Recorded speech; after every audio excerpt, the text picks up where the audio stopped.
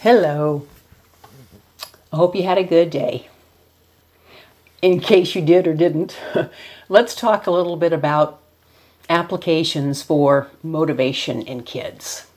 Intrinsic compared to extrinsic, and how it's a slippery slope at times.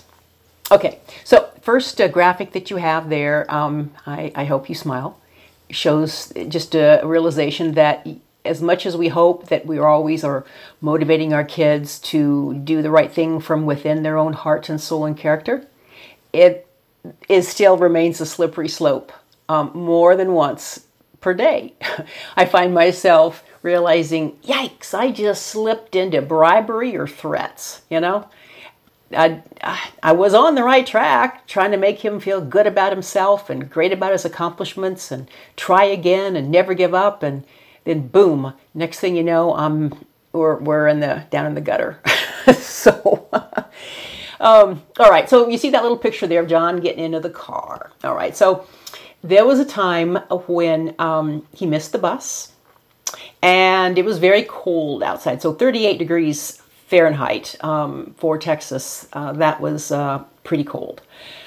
He's mad, and my stance with him at the time, we were backward chaining to get him out of the house on time, is that if he misses the bus and mom's not going to nag, then he just gets to be home with mom all day doing mom's list. And he wasn't so keen about that particular morning. So I turned my back for a second, and he was gone. Well, I figured, we live at the end of a cul-de-sac, so there's really only one way to go. So eventually I got my coat, and I didn't really delay long, and got my coat, got in the car, started driving. And I thought, wow, this kid's making good time. So I finally got out on the fast street and was driving along, and I saw him. I pulled over. And usually I hold that boundary, is that if I say it and you miss it, maybe I'll give you one chance, but two chances on such an important thing as not screwing around in the morning and getting up and getting ready and getting out the door without lollygagging, and mom's not supposed to nag and remind and prompt and bug, because that does not set him up to ever learn independence. Okay, so it was at least the second time when he missed the bus, and I was going to be totally hands off. Except he left the house. And except it was 38 degrees Fahrenheit outside, which, that's close to water freezing. And if I just left him wandering around out in the neighborhood, I don't know what about CPS, but there could have been ramifications to me. So I spot him in the car, I pull over, and I just don't say anything. He sees me with his backpack. He's kind of behind some trees on the sidewalk. He hasn't really gotten to a traffic light yet, but he's definitely out on a traffic street. I just sat there, and he came over to the car. He didn't say anything either. I just opened the door, and he got in. I drove him to school. He got in and he said something funny. What was it? Oh, I'll think of it a little bit later on, but it was a joke. We have some standing jokes between us. The first kid thing. Okay, yeah. All right, so whenever he goes somewhere, it's like, John, are you going to choose to be first kid or last kid? And now he has a hierarchy of second kid or third kid. He has a preference of wherever he goes, in what order does he want to be the kid that shows up? Does he want to be the first kid waiting at the bus stop? Does he want to be the last kid into school at dismissal or before school starts with band? How does that work? So that self-awareness and that caring about where he is in the hierarchy of other kids, it's like, good, awesome, great. So he got in the car and he looked at me and he finally kind of half-heartedly smiled and he says, I guess I'm going to be last kid. And it was so funny. And he disarmed me, and I wasn't going to be mad anyway, because you never win when you're mad with your kid. It was just hysterical. So he would have won me over with trying again with that humor, right? Even if it wasn't 38 degrees. So we're always trying to use redirects and humor and a sense of humor and a sparkle in the eye. And what would other kids do? They'd make a joke or they'd interact or something. It just can't be robotic. It just cannot be ABA automatron. We did have some of that in the early years, but he was done with it by 4.5. No, 3.5. Really young. And I was done with it then too. Okay, so let's move on to the second picture, because here's some other photographs of his earlier years. So John right now is 13 as we speak. And oh my goodness, I was talking to parents today who have kids that are less than 2. And it just took me way back to those early years, even before you got your diagnosis. And then by age 2, you have a diagnosis, and then you've got ECI and social workers in the house, and you feel so bad about yourself, and your kid's not talking, and you're at the doctors are saying one thing, and you know in your heart that there must be something else because a different doctor says, hey, you got ASD coming at you. Oh my goodness, I remember that. Okay, so anyway, here's 5 photographs. You see the one where he's got the red shirt in the mud, and then the other one is, well, still in the red shirt, different day, different pants. We must have liked that red shirt. And over the playground with the blue slide. Okay, that's the picture we're looking at. So let's start with the one in the mud. The reason that's here to show you is as far as any kid playing and being intrinsically motivated to do anything because he wants to and not because mom says he has to, you're looking at a good picture of therapy from a sensual, sensory, tactile touching, acceptance, sensory seeking, sensory averse, back and forth kind of kid. And here he is squatting in the mud, right? And so it's going to smell and look and feel and have a temperature different. He's got a stick he's playing with, and you can see mud on the fingers. So that's a win right there. Just getting that kid out in the mud is wonderful. And I did not fuss one bit. I just stood back and silently celebrated inside. That brings up another point to share. There's a couple of books I've read that say, since the young brain is trial and error, try something new. If that works or doesn't work, try another variation. And then we adults butt into that internal process with our words or our praise or our exclamations or whatever we're going to say. Then it interrupts their concentration on what they're trying to do with their body in their own little world, and then they fall down. They're not, they're like a baby's trying to pull themselves up right on the couch. And then we come in and we squawk, oh, that's so wonderful. Look, you stood up. And then they turn to look at us, and then they let go of their grip and they lose their balance and they fall down. And then where was I? What was I doing? And then they have to go back and start that reiteration over again. So all I really did by celebrating too loudly on the outside was stall my kid out for a while. So I've learned to just celebrate, dance on the inside, and just keep it zipped, Mom. All right. So let's talk about the one in the center there. That's up in the air, kind of one of those gym things. We went to every one of those we could find. And for him, since he started off being sensory averse, that whole balance, that vestibular, more balance than proprioceptive, but proprioceptive some too, because where is his body in space? He was wobbly back then. And then as time would go on, he would model after the other kids. He would see, hey, those kids are up there walking around. I wonder what that's like. I wonder if I could try that. More than once, we've stood on the edge, and I'd just stand there with him. Now, on a few bad times, I tried to push him over. That never went well. But if I stand there with him, and then he decides that he's going to step into whatever adventure he's picking. I can think of the first time he did paintball. You got to wear all that big old clunky equipment, right? And it was hot and stinky, and well, I don't know if it was stinky. It looked hot to me, but I'm a mom standing from the edges. He stood there watching those kids doing paintball for the longest time. Then he finally decided he was going to put that gear on, went in, got plopped once, shot once, came out, took all that stuff off, and he hasn't asked to do it since, but he got it. And it was a kid laser tag kind of a birthday party at those places that you go for all those kind of high sensory activities. John's not really one to do a lot of shooting, and he's just gotten into Minecraft. So he tends toward bowling videos instead of one of those shooter killer kind of games. We just don't get into that much. He likes music, which is way better than, I can't even think of those, Grand Theft Auto. What's that? Fortnite. I wouldn't know Fortnite if it bit me, but he'll go for the music videos from church, so I guess I'm okay with that. And so back to the reason that he's in there, he's intrinsically motivated because he saw other kids, because he wanted to get up there. It wasn't because I bribed him or pushed him or promised him a Skittle or a cookie. He would care less about a Skittle anyway.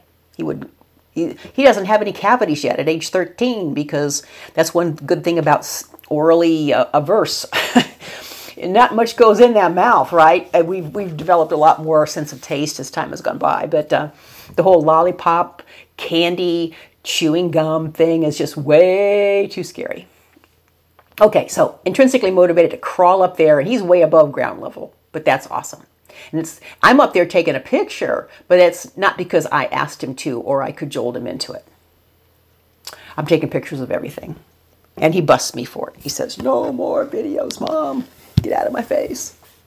Okay, so let's move on to the next one where he's hanging from the jungle gym thing, that blue piece of playground equipment. You see our buddy Zeb. God love the Cutler family. And Zeb, they started buddying up in kindergarten. And now through the end of 6th grade, we just played together. We made a little neurotypical play group. And Friday afternoons, I'd drive over to the school, fill up my car with John and his peers, and we'd go on adventures. I treated the kids awesome, and they treated my kid awesome, and we just loved our time. Now, into junior high school, it's a little bit difficult now because more activities, and kids do evolve. But when we do all get together, it's kind of auld lang syne. The kids remember that. So anyway, having a neurotypical friend out there to help with the motor planning, modeling, to cheer him on, to show him how to do it, was huge. And John did that not because of anything that I could have said or done or modeled. Nothing about Mom. Go away, Mom. It's because he identifies with the neurotypical kids. He wanted to try the adventure. He wanted that. And I'm willing to take the risks. If he's going to drop down or not keep his balance or whatever's going to happen to him physically, it'll be worth it. Okay, now, the basketball one, that's motor planning there, baby. And we're at one of those Chuck E. Cheese kind of places. He liked the basketball. He'd cheat. He'd get up there in that bin and he'd stuff the ball. And then it was worth every quarter I could find, right? Because look at that motor planning. That's OT right there. That's occupational therapy, is to figure out, I got 3 balls, maybe 4, 2 hands. I don't even know what these stub things are called fingers, because I'm not using them. I'm sure not using my fingertips, but I got my mouth on it. So motor planning for that. And then also the balance. But he's doing that because he wants to, not because I said, "Hey, John, get up there in that basketball thing and let Mom take a picture. That'll make a great picture for a workshop." Nah, he's there because he really wants to. In fact, I had to kind of sneak up on him and take pictures when he's not looking at me, because he always does best that way. And okay, now look at the water with the pier, right? So we have lots of parks where we live. And he has a tendency, like in this case, he's chasing the ducks. I don't know what he thinks he's going to do with them when he catches them.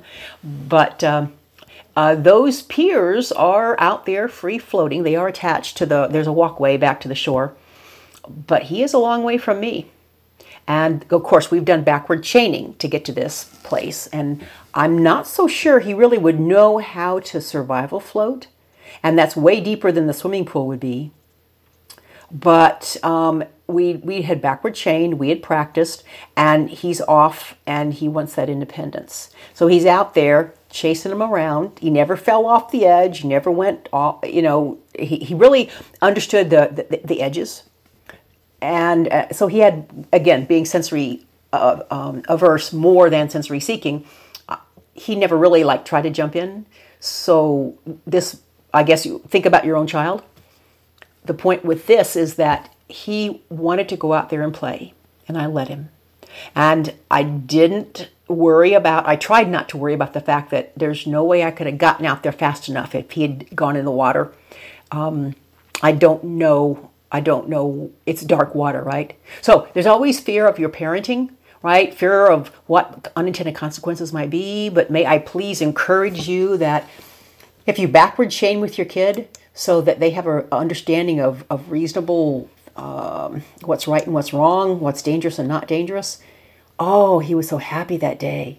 You can't see his face, but so happy that he was out there feeling free and feeling like a regular kid. They're so much more self-aware than we think our kids are. So just consider that. Okay, let's go on to the next one that says incentive. So here we're talking again, just some other examples from his earlier years. I could put some preteen on here, but since we're talking in the beginning years, so let's just start here. That first one where he's wearing the green shirt, that's Goodnight Moon, right? And he's with his para there. That's a kindergarten. You all heard of Storybook Parade? It's what the public school system does to get around Halloween. They let the kids dress up as their favorite character in a book, and they prance them all through the school, and they wear their costume, carry their book, and then everybody goes home and shoves candy in their mouth. Except John doesn't. But so in kindergarten, he was pretty spooked, and his para's right there. So I made a Goodnight Moon shirt with liquid, fabric paint. And he did okay, but you can tell there by his mouth, he's paying attention to everything and pretty overwhelmed by it. And that's his self-contained specialized instruction class with his paraprofessional walking along in kindergarten. Now, the picture directly below that, you see Buzz Lightyear. You might not be able to see that grin, but there is absolutely a grin on his face. Absolutely a grin on his face. Forgive me for talking too fast. And it's difficult to see because of the lighting, but I can tell that even though he has a grin on his face, he has his fingers all twisted up. And this is forever the litmus test of John's inner turmoil, is he'll twist his fingers. Now, naturally, he's got long, slender fingers that don't know that they've got that last little bend on them. So I don't think he really knows he's got fingertips. And there was definitely a time in his life where I feared that the bones would be curved forever because he was always twisting them into a pretzel.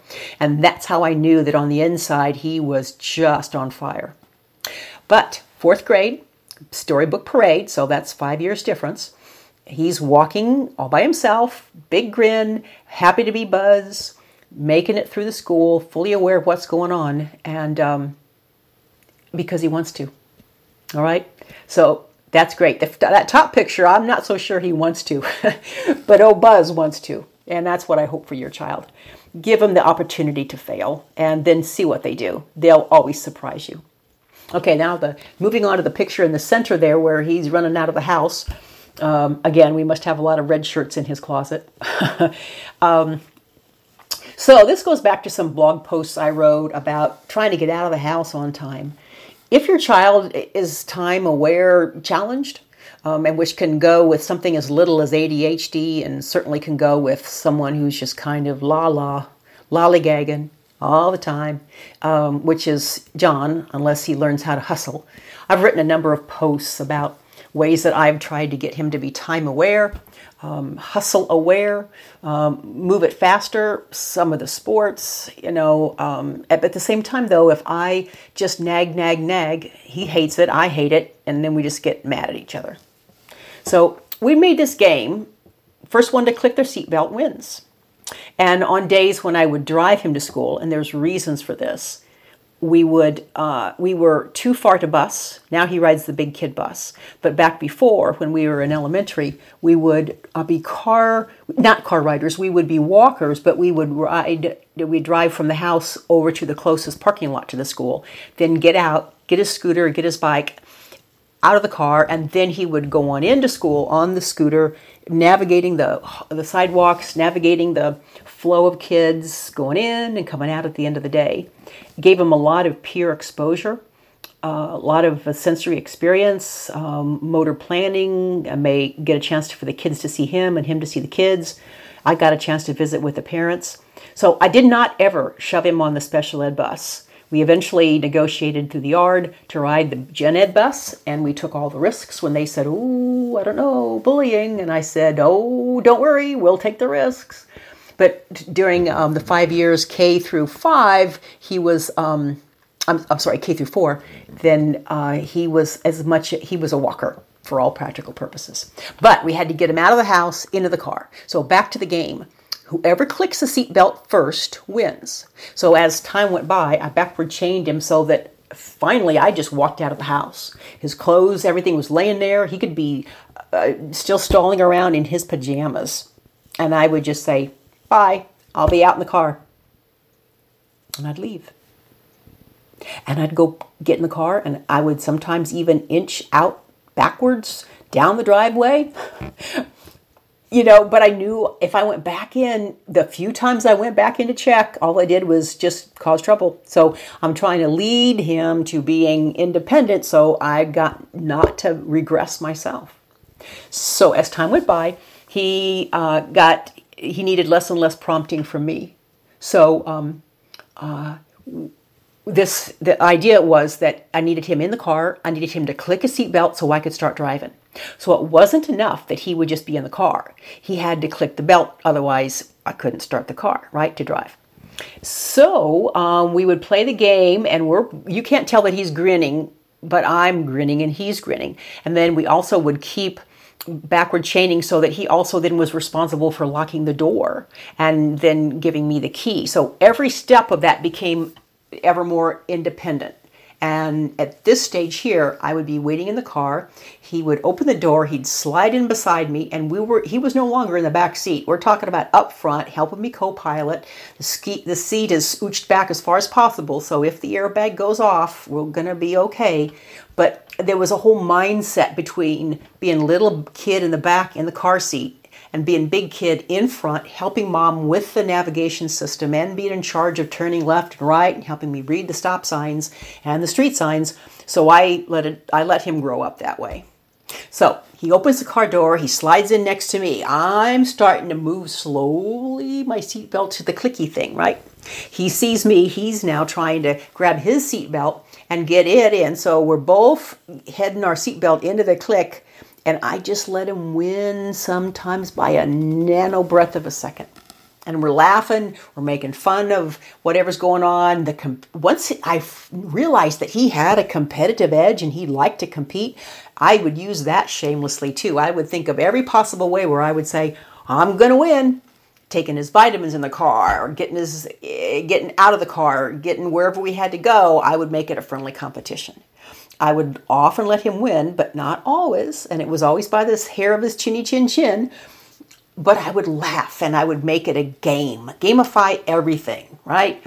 The adrenaline of that, intrinsic motivation of that, wanting to do it, of wanting to win, that happy, competitive, this is great, in the flow, joy and peace. That's what we're looking for. Okay, now let's talk about the blow dryer. For many years, he was scared to death of that loud blow dryer. And then ironically, one day he wasn't. We were stretching his neural pathways, right? So he became comfortable with it. So let's back up and I'll tell you what I lost and how I had to try to not lose. It's bedtime process, and he's not moving fast enough for mom, getting ready for bed. So mean old mom, I just open up the bathroom shelf, the closet. I take out my blow dryer and I lay it on the floor right next to him. And poor little kid freaks out and like, oh yeah, he jumps up. What do you want me to do, mom? Got him moving, baby. Because he did not even want to be near that unplugged in blow dryer. Well, I thought that was great. I'm getting his attention. Now that's not intrinsic, is it? That's extrinsic. And I knew I lost, but I just like, come on, dude, it's too late. Get to bed.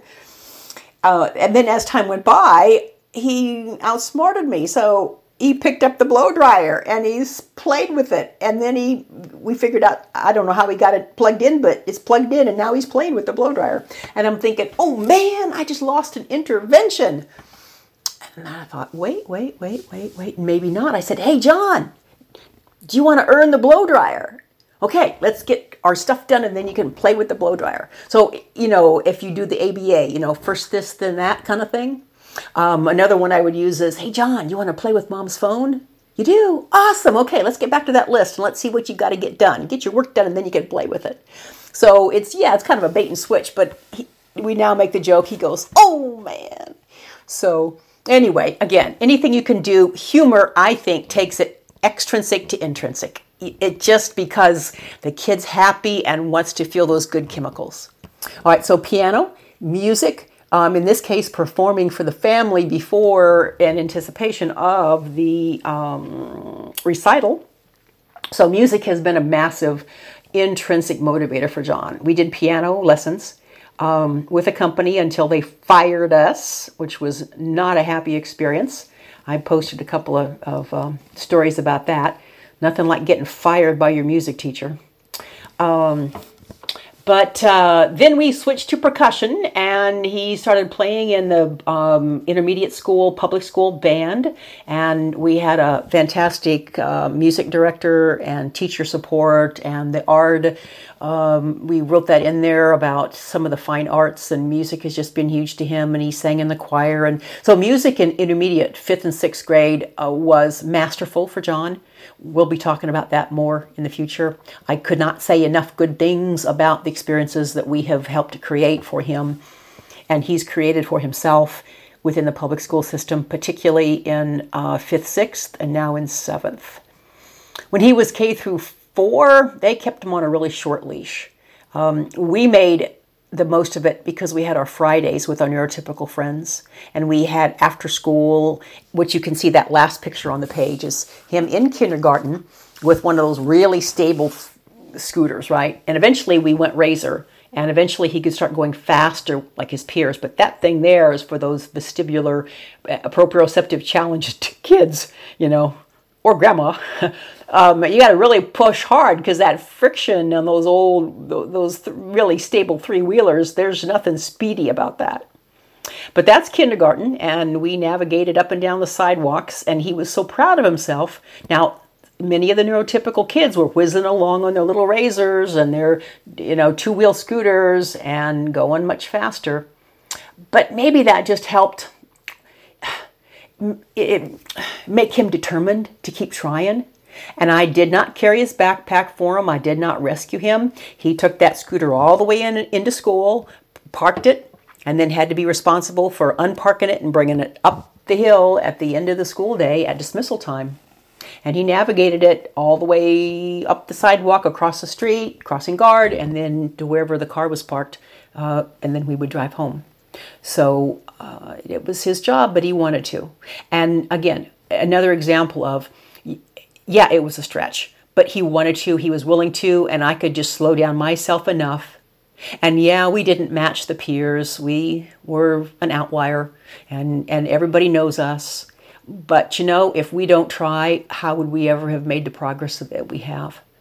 And part of our jobs with our kids, if you have a spiritual mindset and you believe that nobody is God's mistake, and it's not like God goes, "Oh man, I had a plan for every kid's life except for John. I'm so sorry, Gail. I forgot all about John." So since I don't believe that, then we're meant to teach. We are meant to show. We are meant to help make the world a kinder place. And so, that's kind of part of your kids showing that they're trying. And we have to let them. We have to give them the opportunity to. And that's why I just can't say enough about intrinsic motivation. And if he's the slowest one there, and which actually he was okay with. I'm the extrovert. John's the introvert. So he doesn't need to be in the fray, the thick of it. He doesn't need to have, the party revolving around him. He was happy to be on the edges. And then whenever he stepped into the party, then he was okay with that. Now, I've had a young man in the spectrum, it's a high school senior, and he told me that when he would choose to be separate, spectator instead of in it, that actually it also was because it was more peaceful. Not just fear, but it was I want to be on the edge. And so if that's the case, then I always took heart from that point on, because if John didn't step into the adventure yet, it's because he wasn't ready to step into it. And he was at peace being on the edge. And so he was intrinsically motivated to stay on the edge. And then once he decided he was going to step in, then he would be intrinsically motivated to want that change. And like I said, I remember I took him to the zoo once and I was trying to force him to go to the bathroom because I thought, Mom thought John had to go pee. And oh dear God, that was the worst, mess. I was so shamed with that. And then, of course, you reach the point where you're going to make it happen, right? You're going to make it. You're going to make your kid do something. And it just went down the toilet. Bad pun. Down the toilet so fast. So I learned, I was humbled at that point on that, if he needs to go pee, I'm sure he'll do it. And I need to just stop. I need to stop a lot of things. I need to do less. And I'll let him do more. So anyway, there's some examples. There's always more to talk about. Consider as you watch what your kid does, no matter their age. Try to understand, and if they have words, ask them why they want to do it. Or just come up with your own answer and just zip it and watch your kid do what they want to do. It's great they get bored. It's great that they come up with something that's all theirs, even if it's not yours. It's way more important that he creates his own habits, behaviors. Those neural pathways need to be his, that he'll have his, he'll be able to take care of his life and do what he needs to do and manage his executive functioning when I'm gone. Right? And if we don't give our kids chances and opportunities and practices to build these kinds of independence and risk-taking muscle, how are they ever going to do it later? It's okay to let them fail. It's okay. I mean, like I said, short of broken bones, short of bleeding to death, let them take the chances. So then make a game out of it.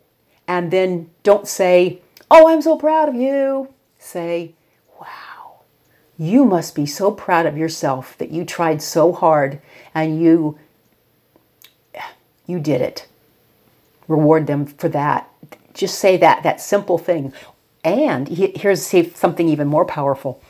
If they overhear you bragging about them, but they overhear you telling someone else, that's even stronger, research says. So let's say you are bragging about something that they did on their own, intrinsically motivated, where they managed it all with their own executive functioning, and you're telling someone else within their earshot how amazing that achievement was for them to have achieved it.